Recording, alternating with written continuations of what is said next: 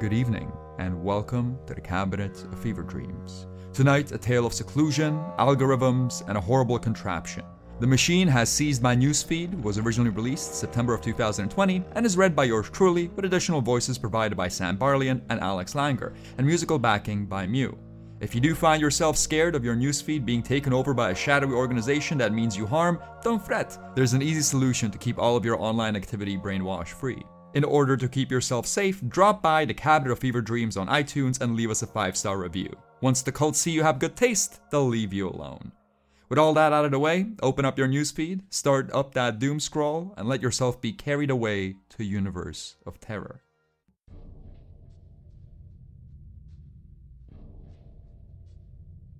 I try to reach out. I try to tell others. I try to tell the world about the horrible images that fill my newsfeed when no one is looking, but all I am met with is silence. Every picture is a 404 error. Every video stays in obscurity. Every Reddit post lingers on a solitary upvote. I have been shadow banned from the global forum of ideas, and in my digital darkness, no one can hear my pleas. No one can heed my warnings. The algorithm has muffled my cries for help. We're in a bar. The air is filled with smoke and cologne and music. My friend is convinced that the bartender is flirting with him, but really, she's flirting with everyone. It's her job. Nevertheless, I try to play along with his misguided search for affection. I try to make small talk about the shared media bubble we both once lived in. I try to act normal, but I don't last long. Have you noticed something off about your newsfeed? I ask. He barely registers my question. Before considering it, he mumbles something about the bartender's breasts, but a drunken birthday party drowns out the details of his comments. He continues to sip on his Long Island while undressing her with his eyes. There's something wrong with my newsfeed, I say, pulling out my phone. Huh? He drags his attention away from her and makes eye contact with me for the first time in the evening. What sort of wrong? I get past the lock screen and register my hands shaking. I can't explain any of it, but in the depth of my core, I know that the images that drift through my smartphone are wrong. I know that I have stumbled upon something forbidden, something that human eyes cannot comprehend. There's these videos of... My voice dies in my throat. It's happening again. It's as if my phone knows that I'm reaching out. It's as if it's aware of an extra pair of eyes looking over my shoulder. I impotently scroll through the torrent of information, desperately clawing at the screen with my thumbs, searching for the glimpses of a demented reality that haunts me on sleepless nights. But there is nothing. My newsfeed is filled with articles about how modern democracy is dying, and memes about 2020 being a bad year. Aye, the post office stuff. My friend smiles, focusing on a particularly alarming NPR article. Yeah. I really hope that the Yanks figure their stuff out. Wouldn't want this place falling back under Russian ownership. No, it's not that, I protest. It's the videos, the machine videos, the videos of the factory, the videos of the fire. Past the dim light fixtures, past the thick cloud of cigarette smoke, past the drunkenness, I can see his eyes struggle with what I'm saying. Newsfeeds are weird, bro. Last month, all the ads I got were for an IVF clinic. Like, what did I do to make the computer think I want kids, let alone spend a boatload of cash on a test tube baby? He raises his drink. Would happily chuck one in our oven though, eh? He says, nodding to the bartender. We clink glasses. He downs his drink and sets off on a quest to harass someone from the service industry. He's not the first person I tried telling, but as I watch him perform coin tricks at the bar to the annoyance of the other patrons, I realize he's the last one. Everyone has their own story of a strange media diet. Everyone thinks they can relate. Everyone says that this is just a strange hiccup in the algorithm that will pass. For the longest time, I tried convincing myself that that's exactly what all this was. That I've fallen down some crooked binary rain gutter of information and that in a couple of weeks I would re-emerge unscathed. But self-deception cannot deny the burning fear in my stomach. The never-ending assembly line, those jagged pieces of rusted metal, that starving steel maw. The memories of those cursed images make it impossible to finish my beer. I call an Uber. It's 2 a.m, but my driver has the pep of someone who's woken up from a good night's sleep. He asked me how my night went, how the beer tasted, whether there were any pretty girls at the bar. Soon enough, the conversation dies off and we're left with the rumbling of the radio. An old man raves about how the coalition is selling off the country's future by throwing money at pensioners. They're trying to bribe their way into a re-election. As we ride through the lamplit Gothic streets of Prague, I start scrolling through my phone. At first there's nothing. My fingers run through the same torrent of humble brags and sponsored content they have been dragging over for years. But as the road calms, from cobblestone to asphalt, the virtual phantoms that have been haunting me start to materialize. Right below the status update, where my old karate classmate from grade school muses on about the benefits of a white ethno-state, I see it. I see the evidence of something horrible. A factory. The lights are dim. The assembly line stretches out beyond sight. Rusty pieces of metal travel down the conveyor belt in an endless procession of broken shapes. Blistered hands pick up the shards and inspect them. Gentle sobs are heard. The workers of the factory weep as they slave away at their hellish task. Their tears cut through the grime on their face, revealing pale skin. You need to see this. I break the silence. Huh? The driver gives me a quick glance before turning his attention back to the traffic light. A flash of green sends the car moving forward. He keeps his eyes on the road. A polite smile forces its way across his lips. What do I need to see? Their eyes stare back at me from the screen. These are no actors. These are people trapped in some horrid ritual. They are pleading for help. They are begging to be saved. This! I yell. You need to see this! I grab the driver's shoulder and shove the phone in his face. The car bounces as we spin onto the sidewalk. It's a busy road. If it wasn't 2 a.m, we'd both be dead. All right, you drunk asshole, he says, all pretense of politeness crackling out of his voice. You'll either go sit in the back seat, shut the hell up, and let me do my job, or you can walk. I'm not drunk. The words stumble out of my mouth with enough nervousness to suggest otherwise. You just need to see this. The screen of my phone is black. I try to tap away. I try to find those suffering eyes again, but the technology refuses to cooperate with me. The driver's knuckles tighten around the wheel. Is there going to be a problem? There isn't. I get out of the car and move to the back seat. I stew in an alcohol-laced state of shame and fear for the next 5 minutes. When we reach my apartment, I limply hold out 100 crowns as a tip.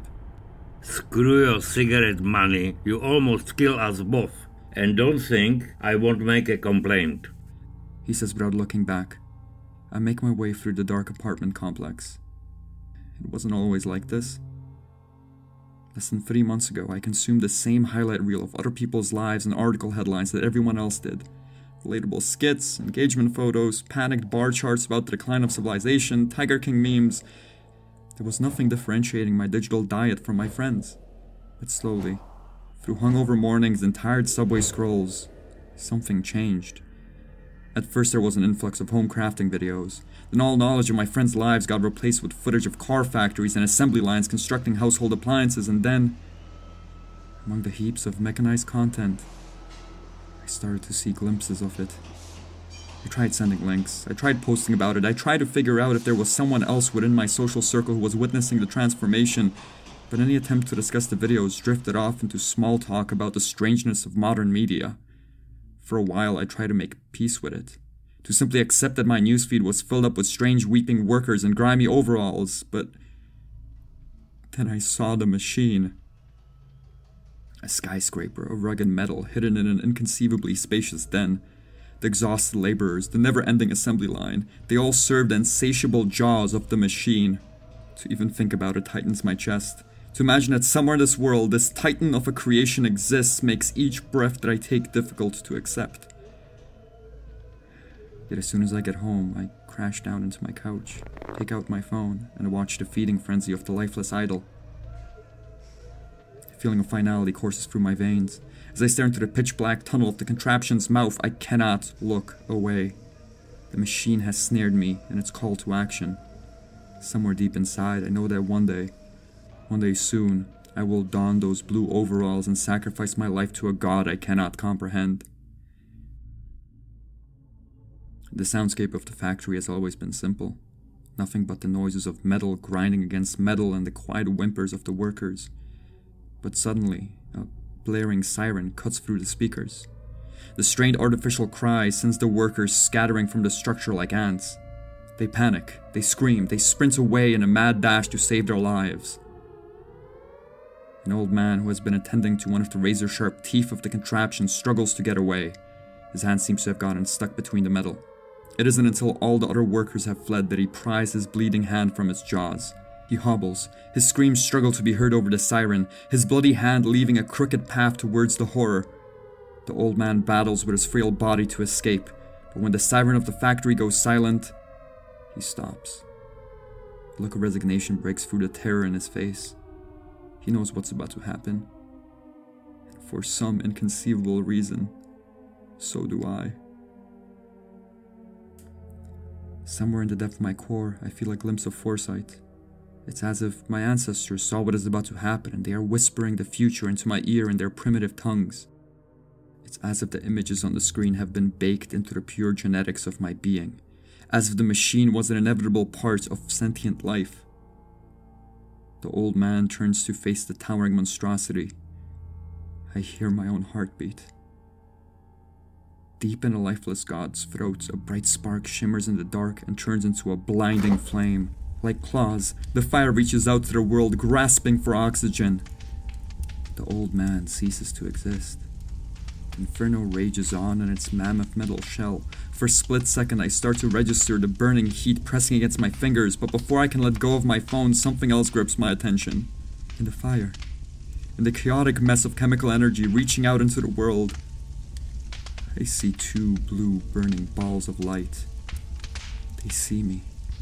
And then, they're gone. The towering mouth of the machine goes dark. All that remains of the fire are the hot white teeth of the contraption and the old man's ashes. The grinding of metal returns. The wailing of the workers becomes audible once more. I feel the tears crawling across my cheeks. In a sudden burst of sanity, I throw my scorching phone across the room and go out to my balcony. There are images in my head that I cannot explain. It's as if someone broke my skull open and forced thoughts of an imminent journey into my head.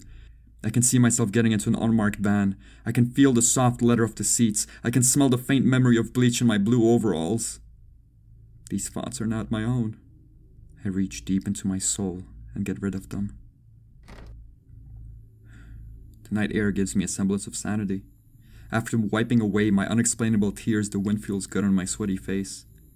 I convince myself that what I just saw, what I just felt, was just a momentary lapse of sanity. A little mental breakdown that everyone goes through from time to time and never talks about. The lighter in my pocket touches on the dread in my stomach, but I fight the fear and light up a cigarette. The nicotine steadies me further. The Soviet-era housing projects that I live inside of are in near darkness, yet scattered through the dozens of concrete architectural monstrosities, I see other burning lights. There are other people on their balconies, smoking, unable to sleep. For a second, I feel safe in the idea that I'm not alone in my dread, that in front of me there is a lit-up mosaic of other men and women struggling. But soon, my eyes drift to another source of light. It moves silently past the road below me, past all the recycling cans and parked cars. A pair of bright headlights goes dark as soon as they reach my house. A black van, a familiar black van, waits outside of my home. Its doors slide open. I put out my cigarette.